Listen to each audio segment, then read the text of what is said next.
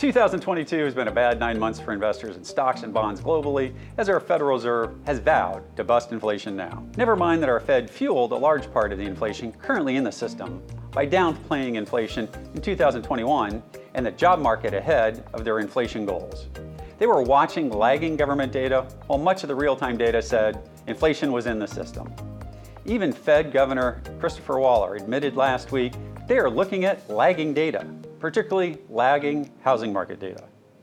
Even though they are watching that same data, they are determined to right their wrong of 2021.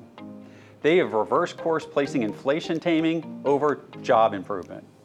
Jerome Powell and his team are now playing the game of we won't make another Arthur Burns early 1970s inflation mistake. Our Fed is taking the current inflation problem deathly seriously with those 75 basis point rate hikes, trying to make sure inflation doesn't become a fixture in our future economy, one where consumers and businesses expect prices to rise in the future. They are pushing so hard that things are starting to break around esoteric areas of the financial markets. However, viewers, the S&P 500 peaked on an absolute basis almost exactly at year-end 2021. I know this puts most long-term investors in a foul mood, including myself. Now, with the markets having year-to-date posted its first bear market decline in years. X a few hedge funds I know, most investors, retail or otherwise, are feeling depressed nowadays, having emotionally marked to market their net worth or their company's assets under management much higher on December 31st, 2021. However, many sectors and groups and single stocks have been diverging from the S&P 500 for months, if not quarters, all the way back to the first quarter of 2021 when the yield curve peaked. While our team had expected our first market correction since the COVID bottom, we didn't expect our first broad bear market in years. The S&P 500 has round-tripped 2 years of gains through the end of the third quarter, which, while common during Fed rate increases, is not enjoyable for anyone outside of traders. I'm Chris Paris with Oak Harvest Financial Group in Houston, Texas, and welcome to our weekly Stock Talk podcast, keeping you connected to your money. Before we get into this week's topic, what could go right from here? Please take a moment to click on the subscribe button and click on the notification bell so you'll be alerted when our team uploads our latest content. The stock and bond markets have both declined in unison year-to-date, primarily for one reason. The Federal Reserve has moved with historically significant interest rate hikes from the lowest level on record at one of the fastest pace in 100 years, after being overly easy from a monetary standpoint for years. I'll say it, the Fed's moves in 2022 have been unprecedented for the last 50 years. Only Alan Greenspan in 1994 came close when he doubled rates by 300 basis points in only 12 months. Take a look at the comparison in the change in the Fed funds rate chart. Putting this into perspective, the pace of interest rate increases is about the same but opposite direction as how fast the Fed cut rates in 2008 in the great financial crisis. So the question to me now is, with everything down 20%, 25% on the S&P 500 over 10 months, the question isn't what could go wrong now. That list is well known by now. The question I want to ask is, what could go right? Our team had expected the first 3 quarters of 2022 to be a mess, including a correction of -10 to -12.5%. We've been correct on the direction, but admittedly off on the magnitude, almost entirely the last 6 weeks post Chairman Powell's Jackson Hole speech on August 26th. Yes, until then, the overall S&P 500 was down almost precisely 12.5% off its tip-top 4,800 highs. Since then, Jerome Powell and the rest of the FOMC's nonstop hawkish talk caused the third quarter swoon. What would it take for the stock markets to rally and convincingly hold those gains? Well, the Fed needs to do their November 1st, 2nd interest rate hike of 50 or 75 basis points and slow down. They don't need to pause in my book. Greenspan didn't pause in the fourth quarter of 1994. Instead, he slowed the pace. The markets would collectively exhale if the Fed communicated to the markets that while they are still on the path of raising rates and even holding them higher for longer, that they are seeing signs in the real-time data that everyone else is already seeing, and that makes them optimistic for 2023. Say they admit to seeing the real estate data grinding to a halt. Fed Governor Waller last week admitted to the real-time data they are heading lower even though the BLS data will likely continue to head higher next quarter. He sees the apartment rental prices are falling. Maybe they admit to seeing commodity prices tanking.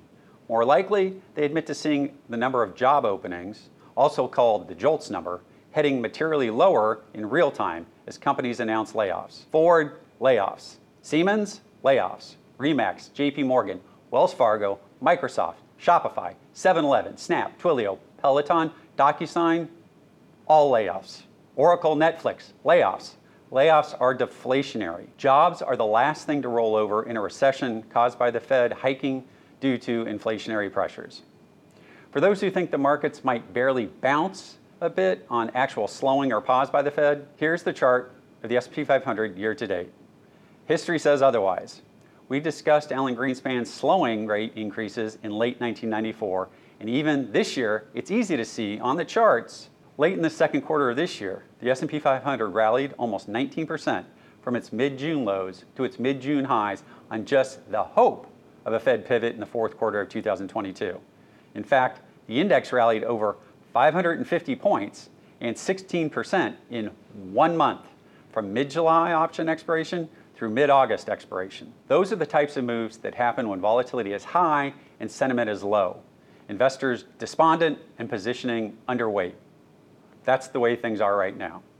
Those are the types of moves that happen when volatility gets sucked out of the markets, pessimism flips to optimism, and large short-term investors feel panic and FOMO to push their chips to the center of the table. These types of moves are quite common in midterm election years in the fourth quarter, which brings me to my second point of what could go right. Midterm election year stock returns seasonally, historically, like it or not, like who's president or not, have been a thing. There are all sorts of reasons people give as to why this happens. The easiest and most logical one to me is that the second half of the second year of a presidential term is usually representing the slowest economic period in a presidential term. If there was an early honeymoon period that ended quarters ago, if the administration induced programs to initially juice the economy in their first year, those are now being calendarized, and the initial surge and sugar high has worn off. Midterm election years tend to be messes for the first 3 quarters of the year. On average, U.S. midterm election year declines are over 20%. 2022's slightly greater than minus 20% decline pace is the standard decline during midterm election years. That deserves a Charlie Brown ugh. Ugh! The average and median midterm corrections for the S&P 500 are minus 20.8% and minus 19.8% respectively, according to Merrill Lynch. However, historically, the best part of a presidential cycle is from the midterm year low, usually in late third quarter, like we are in now, through year 3 of the cycle. Rallies off the low into year end can be strong, and they have an average return of a positive 17.6%. The potential for a sharp year-end rally in 2022 is aligned with the path that the S&P 500 has usually taken after the Federal Reserve begins a rate hiking cycle, a cycle in which we should be approaching peak hawkishness and peak momentum now through the November Fed meeting. Take a look at the historical data for those who are interested. Year to date, we followed very similar patterns to 1962 and 1994. Over the last 70 plus years, stocks have had a positive return 1 year after the midterm elections every time. The average return has been almost 15%. Previously, we've discussed the stock markets tend to be largely indifferent to the results of the US elections outside of saying that a split government and the predictability that gridlock brings is the market's favorite outcome. Remember everyone, these federal monetary policies and government fiscal policies work with a lag both on the way up and on the way down. The stimulative COVID response in the second quarter of 2020 took 6 to 9 months to work its way into the economy. That's even though the stock market had already anticipated that and their effects well in advance. Stocks moved broadly and sharply higher into the first quarter of 2021 in advance of the economic recovery that happened. Small cap stocks and most cyclical stocks led the first 9 months of the COVID recovery. Looking back, many companies and sectors got a significant one-time boost. Unfortunately, many of these same groups of stocks anticipated slow to negative economic growth in the first half of 2022 against nearly impossible comparable growth in the second half of 2020 and the first half of 2021. Looking out into 2023, particularly post first quarter, the comps for revenue growth should get easier at the same time that many companies' cost curve peak and begin declining.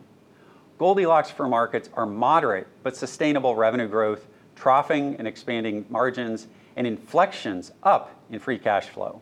Opposite of what has been transpiring since the first quarter of 2021 for many smaller companies, and the second half of 2021 for larger multinational companies. Investor sentiment is bordering on somber. According to Merrill Lynch, inflows to cash accounts are at their highest level since April 2020, which of course was the peak fear of COVID and the lows in the stock and bond markets for the next 18 months. The investor sentiment data, regardless of how it's measured, is almost universally at lows, not seen since the dot-com bubble burst or the great financial crisis lows. Take a look at the chart from Merrill Lynch on margin debt levels. It's dropped at its fastest pace since near the market lows in 2001 and 2009. Besides the Federal Reserve's rhetoric on inflation and interest rate, positive midterm election seasonality, and anemic investor sentiment and positioning, a couple of other things that could tilt the market's way favorably are the war in Ukraine coming to conclusion over the next 6 months, and China scrapping its zero COVID tolerance policy post the upcoming elections there. Both would go a long way towards improving investor sentiment and setting up 2023 for an acceleration in global growth off the rapid slowdown that 2022 has presented the world. The impact from the recent Fed rate hikes are being quickly passed on to the financial markets and other markets, such as housing markets and credit markets, and other things such as junk bonds. Unfortunately, areas of the economy that the Fed is watching, such as jobs and wages, have yet to feel the full impact of those aggressive rate hikes. Viewers, they will be impacted. As the Fed says, monetary policy actions tend to influence economic activity, employment, and prices with a long and variable lag. Since Jackson Hole, the Fed has been using harsh rhetoric and forward guidance because they know it can immediately affect financial markets and the economy without a lag. When will this downturn in stocks end? No one knows for certain, but it has historically happened during periods of pessimism and months, if not quarters, before the data gets better and people call the coast is clear. Unlike the data the Fed is watching, market inflation expectations look to have peaked months ago. However, the markets are still waiting in an uncertainty mode until the Fed slows its pace. The September CPI data is released on Thursday, October 13th, along with the other bunch of data series the Fed watchers track. And then the Fed meets on November 1st and 2nd, and Jerome Powell will do his afternoon questions and answers. We should know in a few weeks. If the ongoing market volatility is making you feel uneasy, give us a call and schedule a meeting with an Oak Harvest advisor. Our team does have insurance-based tools that don't have the volatility of public markets. However, we have to remind you that these investments may have lower long-term expected returns for your portfolios. At Oak Harvest, we think our clients are best served by us helping them plan for their future needs instead of focusing on the past. The future in stock markets are always uncertain, and that's why our retirement planning teams plan for your retirement needs first and your greed second. Give us a call to speak to an advisor and let us help you craft a financial plan that helps you meet your retirement goals. Call us here at 877-896-0040 and schedule an advisor consultation. The first one is free. We're here to help you on your financial journey into and through your retirement years. From myself and the whole team here at Oak Harvest, have a great weekend. All content contained within Oak Harvest podcast expresses the views of the speaker and is for informational purposes only. It is based on information believed to be reliable when created, but any cited data, indicators, statistics, or other sources are not guaranteed. The views and opinions expressed herein may change without notice. Strategies and ideas discussed may not be right for you, and nothing in this podcast should be considered as personalized investment, tax or legal advice, or an offer or solicitation to buy or sell securities. Indexes such as the S&P 500 are not available for direct investment, and your investment results may differ when compared to an index. Specific portfolio actions or strategies discussed will not apply to all client portfolios. Investing involves the risk of loss, and past performance is not indicative of future results.